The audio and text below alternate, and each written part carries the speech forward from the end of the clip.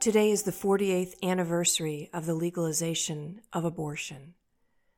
Many find themselves in a place where they don't know what they can do in the fight against abortion.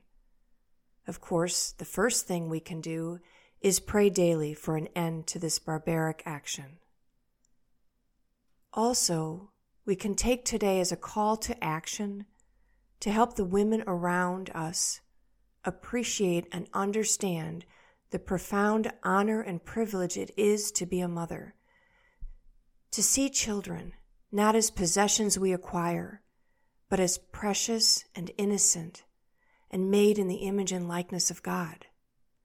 If we don't see our own children as gifts that are precious and from God, then we contribute to a culture that believes children are expendable. It's so curious that less than a month ago, we were celebrating worldwide the birth of a beautiful baby in a manger, Jesus Christ. And everyone was celebrating, and there were gifts, and there were smiles, and there were feasts. And here, less than a month later, we call to mind that people have forgotten the beauty of a child. 62 million children have been slaughtered. Let's be intentional about embracing the truth that every life is sacred. Let's create an environment in our home where our children feel sacred, not as objects or annoyances or inconveniences or mistakes, but that we live our motherhood to honor the sacredness of our children.